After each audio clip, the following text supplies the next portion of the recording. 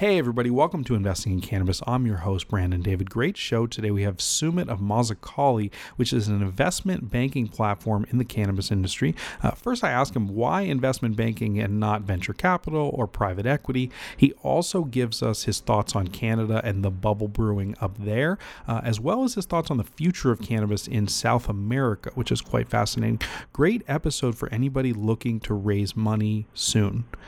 And speaking of raising money soon, if you need some help, please let us know. Producer Eric and I have started a business called Balanced Advisor, and we're here to help you with all sorts of different things: operations, accounting, taxes, video marketing, capital preparation, investor landscape, deck, performa. Everybody needs a little help in life. Get your life back. Start sleeping again. Let us know if you need some help. BalancedAdvisor.com. All right, guys, let's get back into the show with Sumit of Mazzucali. Tune in, listen up, get acquainted.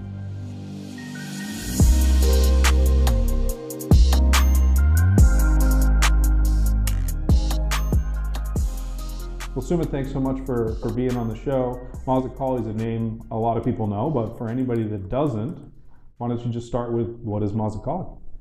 Yeah, thanks for having me. Mazzucali is a cannabis investment banking platform. And Mazzucali, by definition, is an ancient Sanskrit word. It's one of the 17 richest words in the history of language. It takes 8 English words to describe it, and those are aspiring to fly higher through peace and liberation. Wow, okay. And to fly higher, explain that. Why those words? Why are those words important to you? A couple different reasons. When I think about the history of cannabis, I think about the base of the Hindu Kush Mountains, and I think about how cannabis has evolved with us over the past several thousand years. And when I think about the future of cannabis, I think about a wonderful outcome for humanity at large and a wonderful outcome for the next several thousand years. And when I think about how if you want your tree to grow taller, you want your roots to run deep, and they do with cannabis. And I think it's important to not look at cannabis through the lens of this 82-year period of prohibition, but rather through the lens of the thousands of years of medical assistance that this plant has provided us. And because of those reasons, I felt that it was very important to pay respect to the history and pay respect to where this plant has come from, because it does provide a lot of light as to where it might be going. So you said investment banking platform. Mm-hmm. Take me through why that's the best vehicle instead of venture capital or private equity. Why have you chosen sort of this lane? Sure. And we work with several venture capital and private equity firms in order to place capital responsibly into the industry. When I think about the ways in which we can shepherd capital and the ways in which we can promote those businesses who have the ideals and morals that we believe in and want to support, we think about two sort of ways in which we can do this. One is to have direct placements into these companies, and the other is to shepherd institutional capital into the companies as well. And so when I think about how one can effectively shepherd capital in the industry, one can amass assets and work to place them responsibly, or one can guide those assets and do the same. And when we looked at all of the wonderful funds and wonderful asset managers that are raising money to deploy into this space, given our backgrounds and given our banking licenses and our partnership with Growth Capital, which is our broker, and with Hoban Law Group, which is our legal partner, we found that it was best to bring a combination of the 3 firms I just mentioned to the market and to these private equity and venture capital firms in order to be able to provide compliance, regulatory, and legal oversight, along with our financial and strategic oversight, all under one shared umbrella. Mm-hmm. Got it. So if I'm a micro VC, for example, or maybe a high net worth individual that's interested in cannabis, and I find you at a conference, how does that conversation go? How does it sort of start? Certainly, there's a large amount of interest in the space, and there's a healthy amount of capital looking at the space as well. Where we find a gap to exist, perhaps, is in the knowledge base. And certainly when we meet folks at conferences and when we meet folks that are looking at this industry from an investment standpoint, they do want to get invested, but prior to that, they want to get advised. And prior to that, they want to get educated. So we look at our role as threefold. We do work to educate folks, and we publish green papers to that effect. We also advise folks on effective capital placements. We do a lot of work from a top-down basis on portfolio construction, sector diversification, hedging against what we believe is going to be a continual price decline in the spot price by exposing portfolios into sectors that will benefit from that decline. We also do a lot of work from a bottoms-up basis where we look at companies, and as you very well know, there are over 30,000 businesses in this industry. And given the growth rate of the industry, these businesses are multiplying at a fairly rapid rate. It is imperative to be able to identify those that will survive the eventual onslaught of consolidation pre-federal legalization, and certainly a larger one post. And it is our our mandate, if you will, to go out and find those businesses that will eventually survive and thrive in a fully federal economy. Mm-hmm. And how do you do that? How do companies come to you, and what's the due diligence process to get them on the platform? Sure. Companies are, there's no shortage of companies looking for capital in this industry. Mm-hmm. And when I think about any cannabis company, I think about how it only will have three possible outcomes.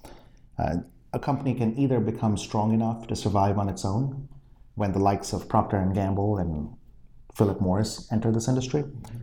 A company can get attractive enough to get bought, and there certainly will be a large wave of acquisitions from companies that don't want to build, rather they prefer to buy. Or the company is going to go out of business. And that's going to happen to a larger percentage of this industry than it's likely prepared for. So we are seeing at the basis a lot of M&A activity as companies are starting to come together to strengthen themselves in combination in a different way than they would be apart, in the hopes of getting acquired or being able to survive full federal legalization and the competition that'll eventually bring. But when we look at companies, we think about all of these factors. We certainly look at them from a diligence lens that has been blessed by the SEC and by FINRA and FinCEN this year. And because of our broker partner and our legal partner, we run companies through a very extensive level of compliance, regulatory, and legal diligence before we ever expose them to investment. Got it. And what's the profile of these companies typically? Have they talked to other investors before? Have they tried to raise money from VCs? Or what's the typical profile that comes to you? Sure. Companies are certainly talking to folks across what I would describe as the rungs of the capitalization ladder to try and find the right partners. Most of this industry has been financed through friends and family and angel funding. Yep.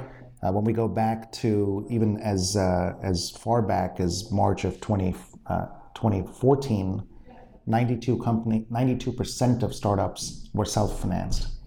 And by March of 2016, that number fell to 72%. Over that time frame, there were a lot more companies formed, and a lower percentage of them being self-funded. So that was the first initial wave of angel capital that came into this industry. In the past year and a half, we've certainly seen a very marked increase in the sophistication of investors looking at the space. And when we think about where money is best shepherded, we think about how retail investors are best served putting their money into professionally managed accounts that'll provide them with a layer of diligence and an outcome of diversification that is likely going to be beneficial to them over time. And when we think about the institutions that are now being run by professional money managers that have come from Wall Street backgrounds, we're very excited to see how professional diligence practices are coming into place in this industry and will likely help both elevate the level of and sophistication of funding as well as the ultimate returns to investors. Yeah, so you talked about sort of the institutional side, and I want to get there a little bit more. Let's talk about sort of the role that family offices play. There's sort of this balance between the high net worth guy and then the institutional and then the family office in the middle. We're in the Big Rock offices right now. Thanks for hosting us, Big Rock. And where do they fit in? I mean, how much are they actually playing? How much money are they really putting into cannabis today? Family offices are looking at cannabis. There are many family offices that have come into cannabis. And when we look at family offices and RIAs, we certainly see a collection of capital that is very useful in its ability to get placed into the industry without a lot of the what I would describe as professional handcuffs that some of the other institutional players currently have. I see. So they're a little less regulated, like less vice clauses, maybe that kind of thing. Well, if it's my money I'm putting into a company, I can do whatever I want with it. The second I start investing your money, I have fiduciary liability and fiduciary responsibility for that capital. And that is where you asked me earlier about our investment banking platform, that's where the platform comes into play, is that we're able to provide a fully regulated, fully licensed, and fully diligenced and blessed platform with SEC and FINRA compliance that is attractive to these larger institutional players. But that's not to say that family offices and RIAs are not able to come in. They certainly are, and we certainly work with many of them. And do they have sort of an analysis arm, or how deeply are they looking at these deals, or do they kind of trust you to do a lot of that work? It's a combination. We work with many institutional partners that understand our diligence process and are very happy that we have such a stringent diligence process in place. That's not to say that they don't have their own diligence. They certainly do.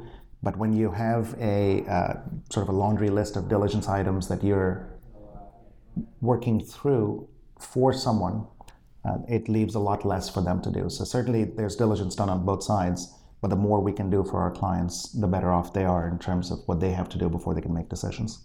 Got it. You were just telling me before we started that you're flying all over the place, speaking in all these locations. I've seen you speak at a couple big conferences, very eloquently, by the way. And talk to me about the value of conferences today and how much you get out of them, both from the investor side and the deal flow side. I mean, it seems to be even more relevant than other industries in some cases. Conferences are fairly relevant in many industries, and certainly highly relevant in ours. I think when I think about our industry and where it stands today, it reminds me of a classic emerging market. There's a lot of fragmentation, there's a lot of fractionalization, there's a lot of opacity of information, and there's a lot of inefficiency. And that's a very classic emerging market construct. And when we go to conferences and when we see a lot of the folks that we meet around those conferences, we are meeting with industry leaders, both in terms of entrepreneurship as well as in terms of investment. And again, because we're in the capital flow space, it becomes really important to connect face-to-face with the folks that are placing money into this industry, as well as the folks that are raising money in this industry. Got it. So when you do make contact with a company that's interested in proceeding, take me through sort of the steps a little bit of the process. Like, how long does that process take, and what's expected of them in that process? How does it work for a company? Sure. So if a company is looking to raise capital and they come to us and we decide that we want to work with them as well, the diligence process is fairly dependent on how prepared the company is for that diligence. We have a list of requirements that, again, are SEC and FINRA compliant that the company has to satisfy. So the company's preparation largely determines the speed at which we can go. We don't take on a lot of banking clients simultaneously. We want to have a very curated experience for our clients. And so I know, the direct answer to your question is diligence can take anywhere from a month to 3 months. Okay. And then typically to raise that round, how long does that take? It's anyone's guess as far as how long it takes to raise capital. There are companies that struggle to raise money in this industry and others that don't. Mm-hmm. Our focus is to find those companies that are best in class, that are protected, that have the best chances of either surviving or getting purchased. And what we have found is that because of our institutional partners and the quality of our deal flow, we haven't had lags or delays in our fundraising. At the same time, it again is anyone's guess as to when someone's ready to write a check that's not going to bounce. Understood. One of the conferences, and you're very early, and I know you work closely with ArcView. As sort of the industry progresses, how do you view ArcView and other angel groups like this? Are they more or less necessary than ever? Well, ArcView and other angel groups have done an incredible service to this industry by bringing angels into an industry that needed that funding, that did not have access to the family offices and RIAs and the private equity funds that we see today. And this was back, ArcView was formed in 2011. And if you think about where the industry was between 2011 and even as recently as 2016, it looked extremely different than it does today. So there's certainly a very large positive impact that angel groups in aggregate, and ArcView in particular, have had on the industry. As the industry progresses and matures, it is certainly likely that angel groups' business plans and business structures will also mature with the industry. And while there's a lot of relevance for angel groups to exist for placement of capital on a collective basis in the industry, there's also a large amount of institutional capital now coming into the industry, and that has to be catered to as well, and perhaps in a slightly different way than angel groups do. About incubators, I think that there was this early thesis that technology had this early stage incubator thing. That must work in cannabis, right? And I think we've had sort of mixed results there. Canopy certainly has done some great work. Gateway had some good companies. They've disbanded now. But how closely do you pay attention to the incubators? I mean, is that you're like, oh, when's the next class coming? Is that relevant for you? It used to be, and it's become a little less relevant given our business today, but certainly used to be. And I think they've, again, just like we discussed around ArcView, the incubators and the incubation space itself has done a tremendous service to the industry. If you think about the works and the BDSs and the front-range biosciences that have come out of an example you used, which was Canopy, if you ask my personal view on incubation, I'll give you a view both on incubation as well as co-working. I think, and as you mentioned, we're sitting at Big Rock's offices. This is a space that is working to promote multiple cannabis companies coming together and working together in a business ecosystem format. And I find that when you have either an innovative idea for a product or one for a service, that's wonderful, but it takes a village to put it into place and put it into a business practice and make it a successful business. And when you can have access to consultants and attorneys and intellectual property folks and financiers all in one space, there's a large amount of benefit that comes not just from having shared space with fellow entrepreneurs, but also having anchor tenants in an incubation or co-working type environment that can provide the professional services that your company is likely going to benefit from tremendously over time. Yeah, I think it just can really expedite the process a lot when you go somewhere every day where all those resources are available to you. Things just move quickly, I think. Try starting a company on a countryside and do the same thing in the downtown area of a city. But engineers are cheaper, I guess, in the countryside. So one of the reasons I think that the focus has sort of been taken off incubators and early stage US companies is there's so much happening in Canada. And I think the US investor now has access to that. And so putting in money in an early stage risky deal seems less appealing there. Kind of what are your thoughts generally on Canada? Is there a bubble happening? What's 10 years from now look like for those investors in Canada? Thank you. That's 3 questions. I'll try to answer all of them. What's happening in Canada? Is there a bubble, and what does it look like in 10 years? Well, what's happening in Canada is that Canada, on October 17th this month, will have opened up its markets as the first G7 country in the world to legalize cannabis for adult use. That has tremendous implications as the other 6 countries that comprise the G7 collectively control 65% of global wealth. So when we think about this market opening up and we think about how we're now sandwiched between a fully legal market as of October 17th and a medical market down in Mexico, and also how the western corridor of the US is now fully legal, it has tremendous implications both from a impact of legalization observation perspective as well as from a trade perspective. If we think about what we've been seeing in the news lately on NAFTA and how cannabis may very well become a globally traded agricultural commodity over time. The second question was around whether or not Canada's in a bubble. And what I can share is that while valuations in the short run are certainly dictated by supply and demand, in the long run, the lack of intrinsic value of a business makes any valuation not based on it patently absurd. Another way of saying this is that while Canada is extremely advanced in production, cultivation, and potentially even export, when I think about the history of the world, I can't think of a single plant that has been grown in Canada, with the potential exception of maple trees, which Vermonters may also have an issue with. So when I think about how this plant has grown outdoors for thousands of years and how we brought it indoors in recent decades, I also think about labeling and transparency laws, and I think about whether terroir and appellation are going to be something that consumers are going to want to know. I want to know whether my cannabis is grown in a valley in Mendocino or in a warehouse in Oakland. And when I can get that transparency, I'm going to vote with my dollars. That may very well shift the industry from a 90-10 ratio of indoor to outdoor towards something that's more balanced or even more skewed towards something that the plant has used for thousands of years. It's called sunlight. And when we think about production around the equator with 12 hours of sunlight, nearly free labor, we think about a cost structure that's going to be very difficult to compete with in large warehouses up north. So 10 years from now, I don't know what the world looks like. I don't think anyone does. But if I were to take a guess, I would think that we would be marching much closer to global trade.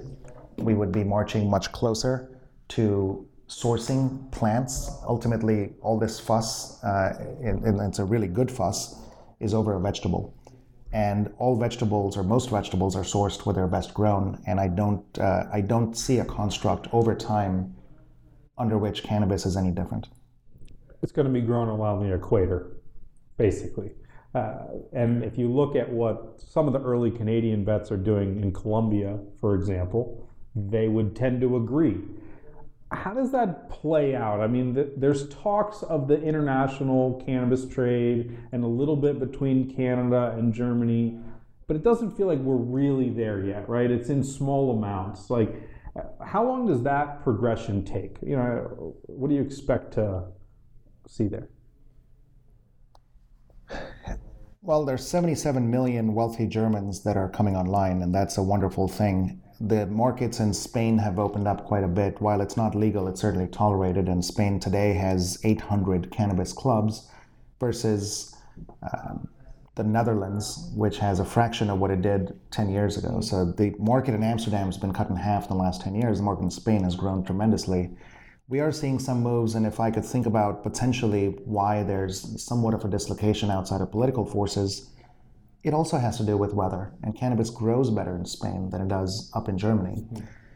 So some of the northern countries are going to import cannabis, and if to the extent they import cannabis from Canada, that's a wonderful thing for some of these companies.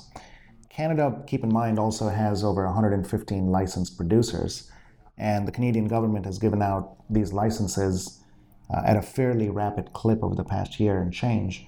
So it remains to be seen who's going to thrive in the new global environment. But certainly at the moment, there's a lot of benefit to being a public company in Canada from a capitalization standpoint.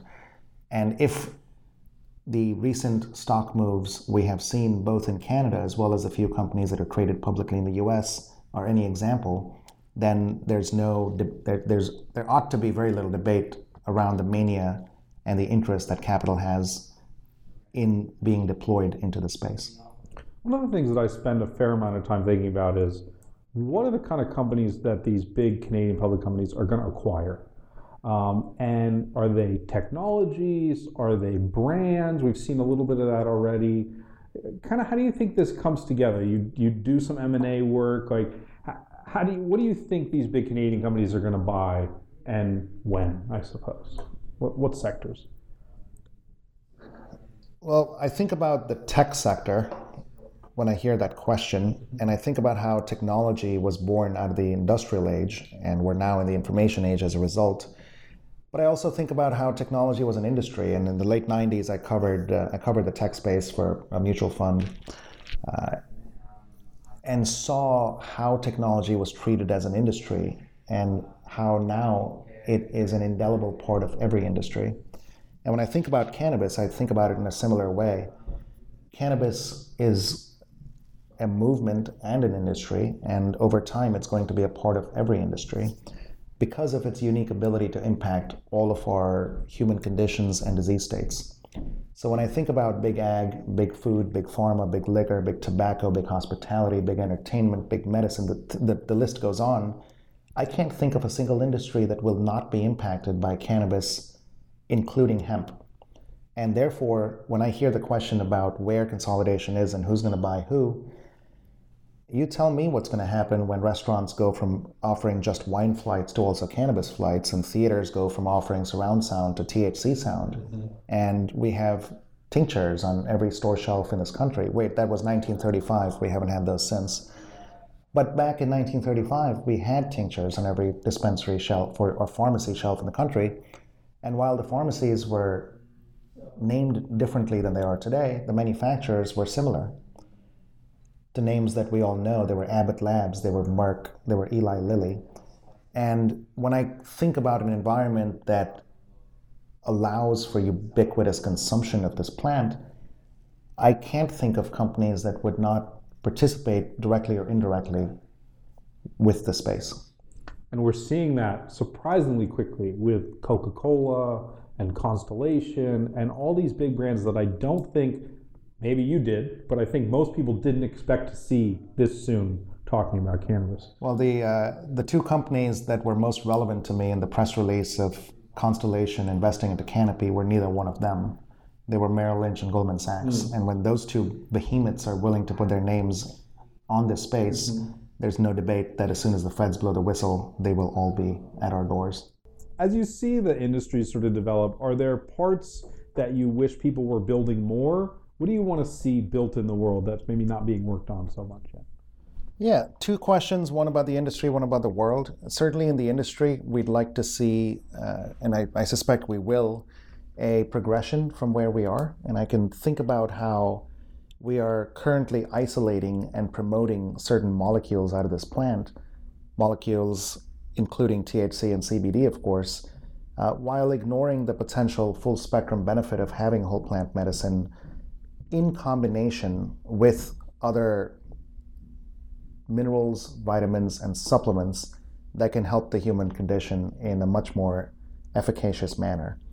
So I do expect that as we progress and mature in this industry, we will start using cannabinoids as platforms, not as destinations. On the edible side of things, I don't expect that we will continue to all consume gummy bears and brownies just because they have cannabis in them. And that over time, we will also progress towards the whole food bars and kombuchas and things that include other herbs and other roots that are beneficial for adult consumption. Certainly with the vape pens we have today, most of them are kind of dumb. They don't talk to my phone. My phone knows how many steps I've taken, not how many hits I've taken, nor does it know the impact that has had on my current state of health. And all of that data, as we have 2018 technology meet 10,000-year-old plant, has tremendous implications for our ability to not just provide medicine that's appropriate for you, but medicine that's appropriate for your current state and for your desired intention or outcome. And when we can have truly personalized medicine, we will have begun to scratch the surface of what is truly the potential that this plant provides us. The second part of your question was what I'd like to see in the world. And I think we're starting to see that. And I'm very excited, very optimistic about what we're seeing in the world, because I think that if one can look at cannabis as the fourth leg of the regulatory stool, then one can see the direction in which that leg can take us in stabilizing what we have. So when I think about what the other three legs are, I think about caffeine, nicotine, and alcohol. And all three have been extremely well entrenched into our social consciousness through the use and the socially acceptable coffee break, smoke break, and happy hour.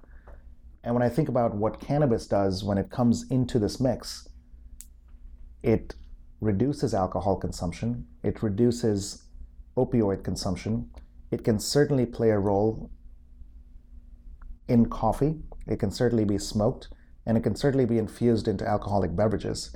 So cannabis has this unique ability to impact our coffee breaks, smoke breaks, and happy hours, while also removing a lot of what is causing workplace absenteeism, domestic violence, prison populations, and a host of other medical and societal issues that alcohol and opioid consumption have certainly led to in this country. The other thing I think about is as we promote the more ubiquitous use of cannabis, we take it from what was and has been somewhat of a solo consumption to a more group-based consumption. And certainly as we introduce cannabis into more collective consumption, we're not just utilizing this plant for its solo benefits of creativity and contemplation, but perhaps also for its group benefits of community and compassion and compatibility. And that impact on our collective consciences is something that I'm very happy to be moving towards, and I'm very excited and optimistic about what kinds of decisions we would make as our collective consciences are more impacted by cannabis and less impacted by real drugs and by alcohol. Yeah, no, very well said. And how about you? How has your relationship changed sort of through this process with cannabis? Well, I spent 20 years on Wall Street, and Wall Street is a wonderful place if you like alcohol. There's no shortage of it. And certainly I was exposed to a lot of that during my 2 decades on Wall Street. My relationship has certainly changed. I've embraced cannabis in a very different way than I had before. And I've understood its uses from a medicinal standpoint, in addition to its uses from a sort of relaxation or intoxication standpoint.